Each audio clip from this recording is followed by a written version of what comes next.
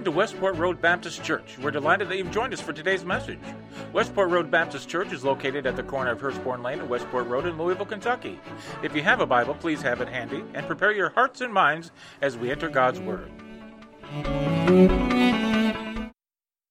Hey, take out your Bibles, turn over to Psalm 68. Psalm 68, beginning with verse 5. We're actually going to look at a lot of different Psalms today, but we're going to start with a very simple question that we're going to look at today, and that's, who's your daddy? We're going to look at who's your daddy. Now, when I was a kid growing up, Indiana University used to win basketball games. Can anybody remember back that far? Okay, a couple of you can remember that. And during that Bobby Knight era when he was throwing chairs and smacking kids and everything, they won a couple of national titles. And they took that Who's Your Daddy and they began to call it Who's Your Daddy because they won all, these national championships and they were so good. But what we're going to do this morning is we're going to answer the question of who's your daddy. That may be something you've wondered your entire life. Who's your daddy? And now you're going to find out in one sermon on Father's Day. Could that be any better? The answer is probably. Yeah, probably. So let's look into our scripture and find out what's going on here.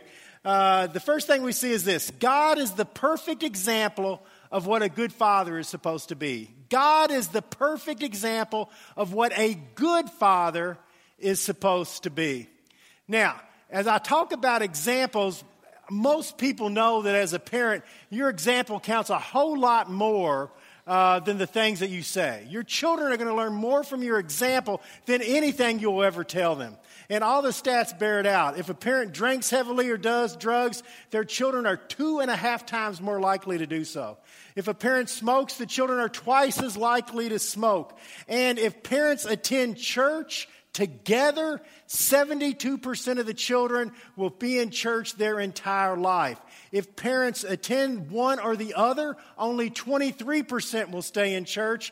And if they just send the kids, only 5 or 6% will stay in church. So we begin to see that the example of the parents, the example of the dad, is really, really important. And then we see the fact that when you not just look at the fact that parents are so important in the life of the children, we have a basic breakdown in the family in America today. We have more and more single-parent homes in the United States today. As a matter of fact, in Asian families, 17% are single-parent. In white families, 29%. Native Americans, 66%. And African-American families, 73% are single parents.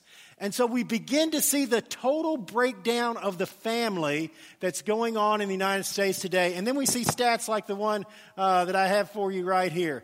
Look at that. 63% of all teen suicides come from fatherless homes. 70% of juveniles in state detention centers. 71% of high school dropouts. 75% of children who are in chemical abuse centers. 80% of all rapists. 80% of youth in prison and 90% of homeless and runaway children come from fatherless homes. And yet we are living in a society where the family is breaking down and more homes are fatherless.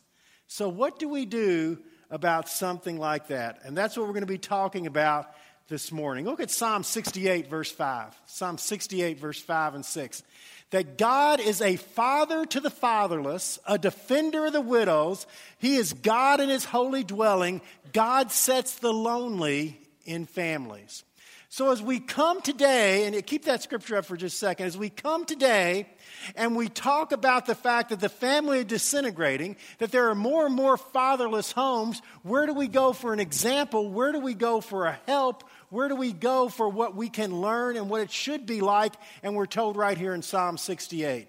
That if you do not have a father and there was never a father in your home, that God is a father to the fatherless. That if you are a single mom and that you are doing the work of both parents, that God sets the lonely in families. That if your whole family was disintegrated, God is there to pull you together and show you what a true, loving, godly family is supposed to be like.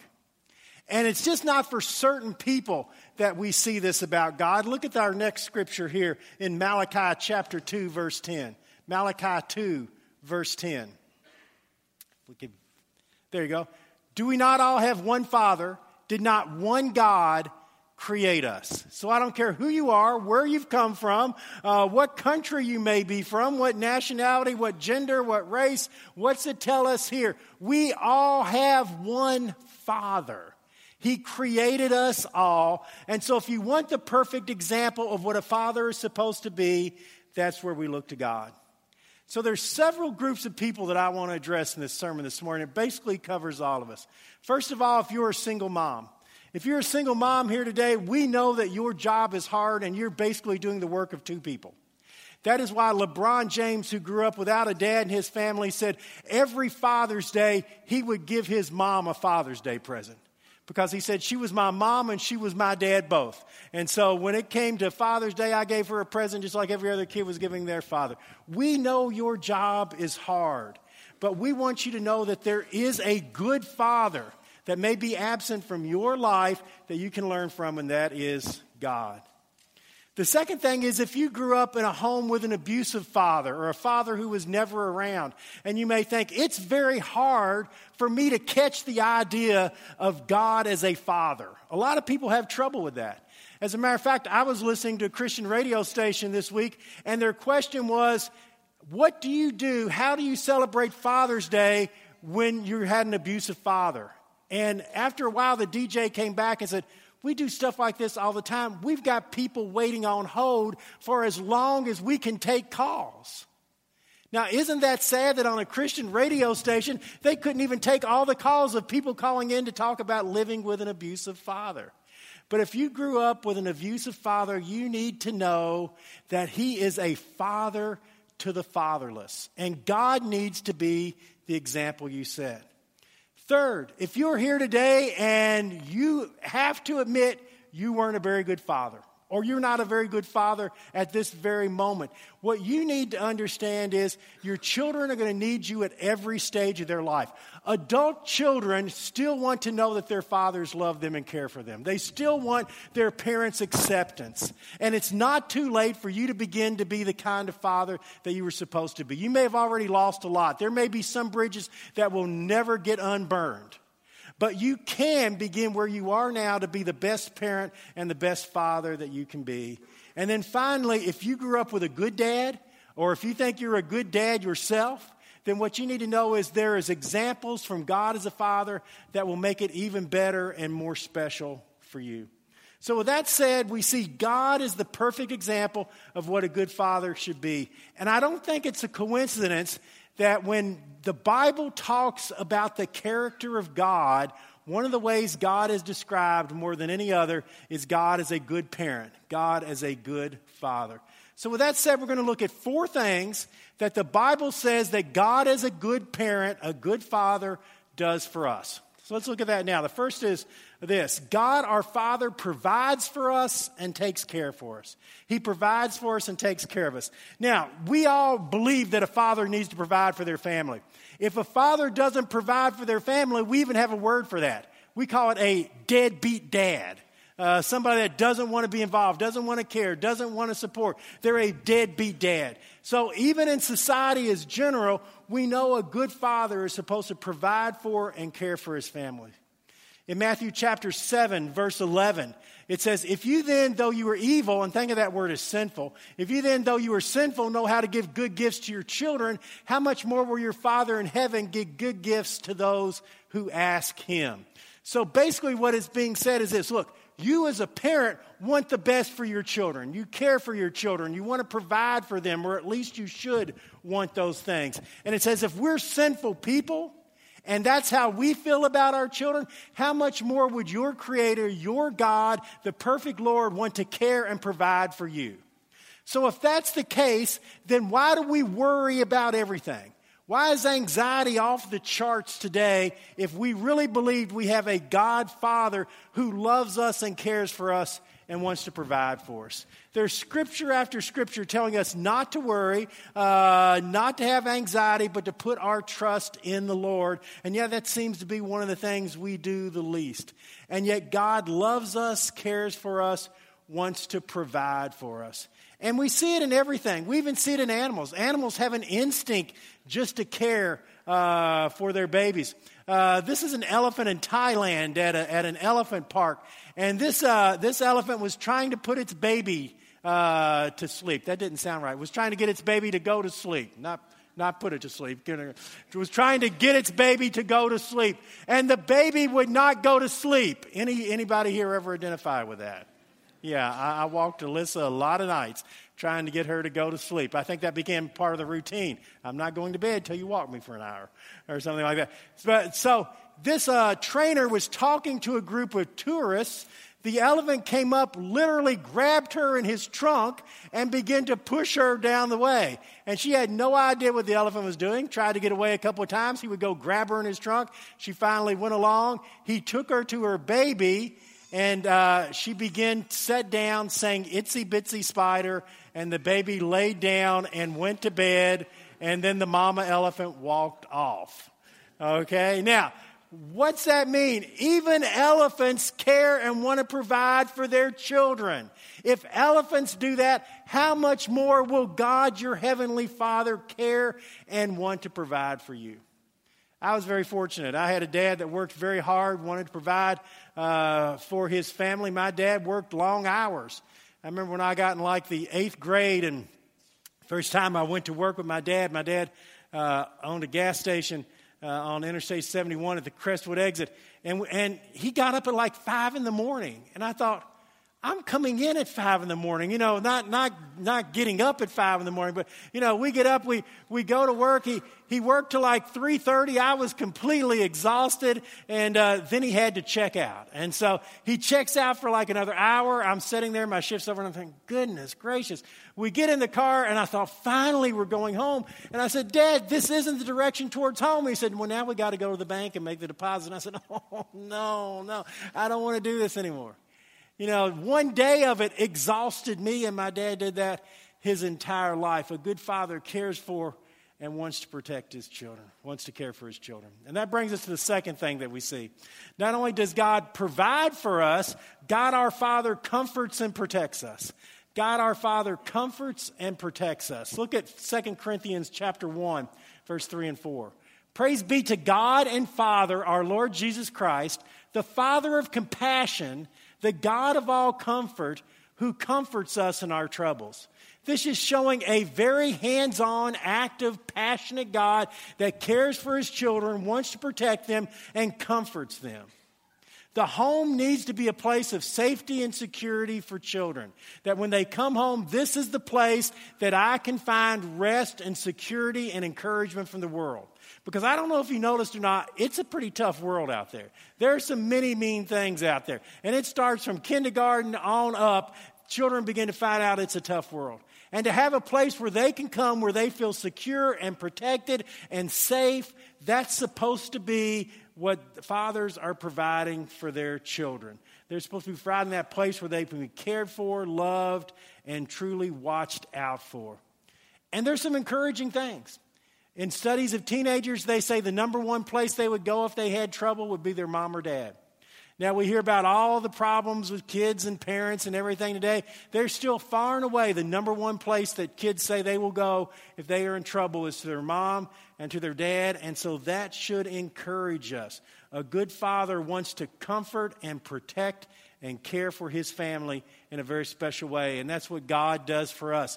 As a matter of fact, his protection goes from the fact that Jesus literally died on the cross to take your sins upon him so that you wouldn't have to pay the punishment for the things that you've done, but that you are forgiven and that you will go to heaven. He is the ultimate protector and comforter for us, and that's what God has done for us. But fathers were supposed to protect and care for their home. I remember one time when I was a little boy, my sister, like 3 o'clock in the morning, said, there's somebody trying to get in the front door. And then she ran to my mom and dad's room. My dad got up and he said, what is wrong with you? Nobody's trying to get in the front door. And she said, yes, there is. And Dad opens the front door, and there's some guy trying to get in the front door. And he goes, oh, and he closes the door and locks it back. And he says, give me my gun. Just one problem. Guess what it was? We don't own a gun, okay? But he's like, give me my gun. Well, I wake up and I just hear a door slamming and Dad said, give me the gun. So I come stumbling down the hallway, half asleep, going, I've got a gun. I've got a gun. My little sister knows nothing except she hears commotion, comes out in the hallway. I'm like a crazed man running down the hallway yelling, I've got a gun. And she takes out the back door towards the neighbor's house. Because she believed in taking care of herself first, not the family. My dad then unlocks the door, goes out to see what's going on, and it's just a neighbor from across the street who was drunk, came in late, and tried to get in the wrong house. And so Dad just grabs him and takes him across the street, and everything is fine. But a good dad wants to protect his family. That brings us to the third thing that we see. And this is one that especially this group over here is going to love. A good father disciplines us. Who here's ever needed a little discipline in their life? Yeah. Some of you should have raised your hands that didn't, by the way. Those are the ones that really needed it. I do what I want. Nobody's going to. Well, when we think of discipline, what do we think of? When we think of discipline, we think of punishment.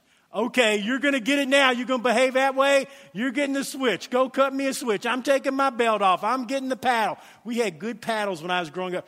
The teachers used to, who had teachers that had paddles in their room? And if they were really professionals, they had the little holes in them so the paddles didn't crack and the air would go through. All you'd hear is that noise. Whoosh, pop. I got that a few times, and I'm a good kid. I never did understand why they were paddling me constantly in school. But it seemed to happen afterwards. And then I'm so old that there came a point where they said, you couldn't do that anymore unless another teacher watched. And they volunteered for that job. Oh, I'll watch you whip that kid, man. I will be there in a heartbeat. But what we do then is we say, okay, discipline, that's punishment. That's not what the word discipline means. The word discipline, as a matter of fact, is almost the exact same word as a Bible word. Look at discipline up there on the screen. Tell me a Bible word that looks like that. Disciple. And do you know what disciple means? A teacher, a student who is learning from a teacher. That's what disciple means, a student learning from a teacher. Now look back at discipline. What do you think discipline means? It means to teach and to put your children in the right way. So if your children are doing something in that context that you don't think they should be doing, that's wrong, that's hurting them, discipline is you teaching them the right way. It's not punishment. It's they're going the wrong way and you're trying to teach them the right way.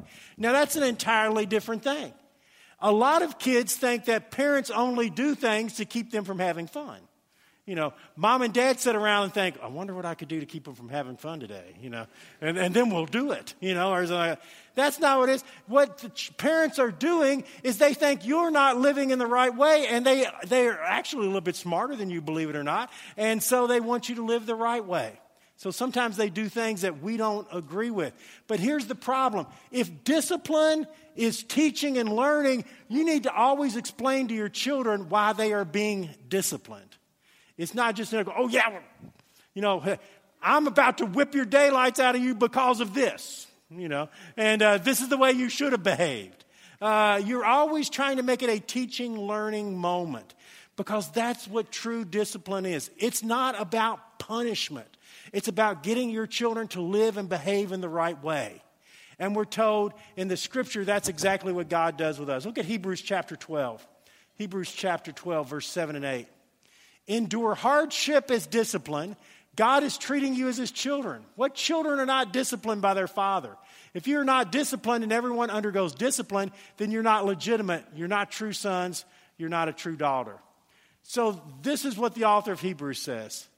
God's going to discipline us just like our heavenly fathers discipline us. And it says the only reason a father wouldn't discipline a child is that it's not his child. If a father really cares for the child, then he will discipline them because discipline is what again? Teaching them the right way. So if a father's not doing that, then it shows he doesn't care for the child. If you care for the child, you're going to try to teach them the right way, not punish them. And they were told that's what God does for us. But look at the very beginning again. Endure hardships as discipline. So it says that even when we have troubles and problems in life that aren't mistakes we've made or bad things we've done, life's just hard and tough sometimes. God uses that as a discipline to grow us. God didn't want the bad thing to happen to you, but when it happened, He's going to use it to teach you, to grow you, to bring you closer to Him, that even your hardships become discipline with God. And so God is the one who disciplines us to teach us and bring us the right way. And earthly parents need to do the same. Now, my dad wasn't real big on discipline. That was my mom's job. We were afraid of my mom, not my dad when it came that way. And since kids learn from their parents, guess what happened when I had kids? I was not the disciplinarian. I was the one that said, "Oh, I know they burned down the neighbor's house, but they're so cute. They seemed to have a good time when they were doing it," or something like that. And it was Dawn who was the disciplinarian. She came from a more disciplinarian type of home, and you learn from your parents. But God, we're told, is the ultimate teacher, the ultimate discipline in life. And that brings us to the last thing we see as God is our Father. And God, our Father, loves us and wants to give us an inheritance. He loves us and wants to give us an inheritance. Look at Galatians chapter 4, verse 6 and 7. Because you are His sons, God sent the Spirit of His Son into our hearts, the Spirit who calls out, Abba, Father. Now that's really important as we look at that. We're told when you accepted Christ, you became His child and God became your Abba. Not just Father, Abba, Father. Now what was Abba? We've talked about this before. Abba was the phrase that a young child used for their male parent. It would be the equivalent of daddy today. So what Jesus is saying is, God is no longer some distant figure out there, some holy, reigning, all-powerful, even though He's all of those things. But when you accept God as your Lord and Savior, He becomes your daddy. So who's your daddy? It's God. You cry out, Abba, Father. It means God is personal. God is intimate. God is involved. God wants to know about your life and be in your life. He is the Abba Father. If you never had that growing up and the idea of a Father God has always been something that has hurt you and you didn't understand, you need to know you've been looking at the wrong example. You've been looking at a deadbeat dad when you've been looking at your Heavenly Father. And He is Abba Father. But because He is Abba to you and personal and caring, look at the next thing it says. You're no longer a slave. You're God's child. And if you're His child, then you're God's heir. God has given you an inheritance. You are His heir. You're going to inherit heaven and all the glories of heaven. It is the gift God has given for you. A good parent provides an inheritance for his children. I remember the last year that my dad lived, and he started to get a little bit sicker and everything. He wouldn't spend money on anything. We'd say, Dad, you need a new car. And he'd say, I don't want a new car. And we'd say, you've got plenty of money, get a new car. And he'd go, no. Dad, you need a new television. This one doesn't even work. No, I'm not getting a new television. We finally bought him a television because he wouldn't get a new television. And I finally said, why won't you buy anything? And he says, because I don't want to spend any of your inheritance. I want to make sure you get every single penny of it. And I don't want to spend what you might get on a television set. So that was his attitude, wanting to provide for his children. Now, if an earthly parent does that, how much more will God know how to provide an inheritance for His children and those that He loves? So what have we seen this morning? We've seen that there are some very good fathers, and there's some very good fathers in this room right now. But there's also the simple truth of the matter that not all of us grew up with good fathers. And if that's the case, then God should always be your example of what a good heavenly Father is all about. The hurt in our world is absolutely off the charts. But when we look at God as our Father, it should bring everything together. I was talking about LeBron James earlier. There's actually an article about him I was reading yesterday on the internet. It's talking about Father's Day. And he said that he goes to all of his kids' games. He's involved in everything that happens and all of those kind of things. When he moves this time, which he's probably going to go to another team, sorry, Cleveland fans, he said he only wants to go to a place that's going to be good for his kids. He doesn't care about anything else. What's the best place for my kids to live? And he was asked why. And he said, because I grew up without a dad, and I know how hard and painful that was. And I made a vow when I was a very young child that when I have a child, that child is going to have a father that loves them and cares for them and is involved in their life. If you're a dad here today, that needs to be your vow too. I don't care what kind of father you've had before. If you had a good one, use them as an example. If you didn't, use God as your example, but be the best dad that you can be. It's never at the end point to say, I'm going to be the best dad I can be today. It might cause you to have to rebuild some bridges. It might mean that you have to go to some strained relationships and say, I was wrong and I'm sorry. Or it might just mean that you stay in better contact with your kids or more involved in their lives. I don't know what it means. But the perfect example of what a good father is God. He is Abba. He's your daddy. Let's have a prayer. Father, thank you for the love that you have for us. We just pray now that you would help us to look at our lives and to be the best examples each of us individually can be. In Jesus' name, amen. Our Vacation Bible School starting this week. If you're going to be involved in Vacation Bible School, would you stand and remain standing, and then we're going to have a closing prayer for all of you. If you're involved in any way with Vacation Bible School this week, and we see people standing up around the room, thank you all very much. So let's just have a prayer as we close. Father, first of all, we pray especially for our Bible school starting this week. It's something new, something exciting, and we just pray for the children to come, for there to be an impact on their lives, and for lives to be changed. I pray for each of the people standing here that you be with them and encourage them as they go into this week, and we just look forward to all that you're going to do. Father, I pray for the Puerto Rico team as they go out. Just let this be a time of growth and a coming together for this team. And we pray for the people they're going to be working with.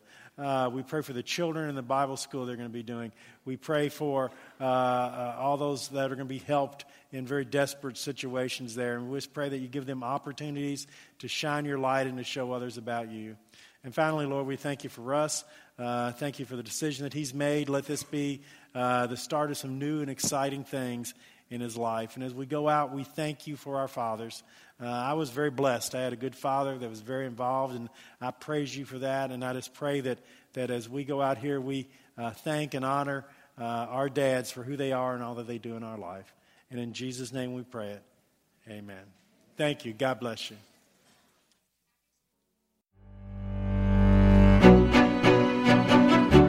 We hope you enjoyed today's lesson and that it spoke to you.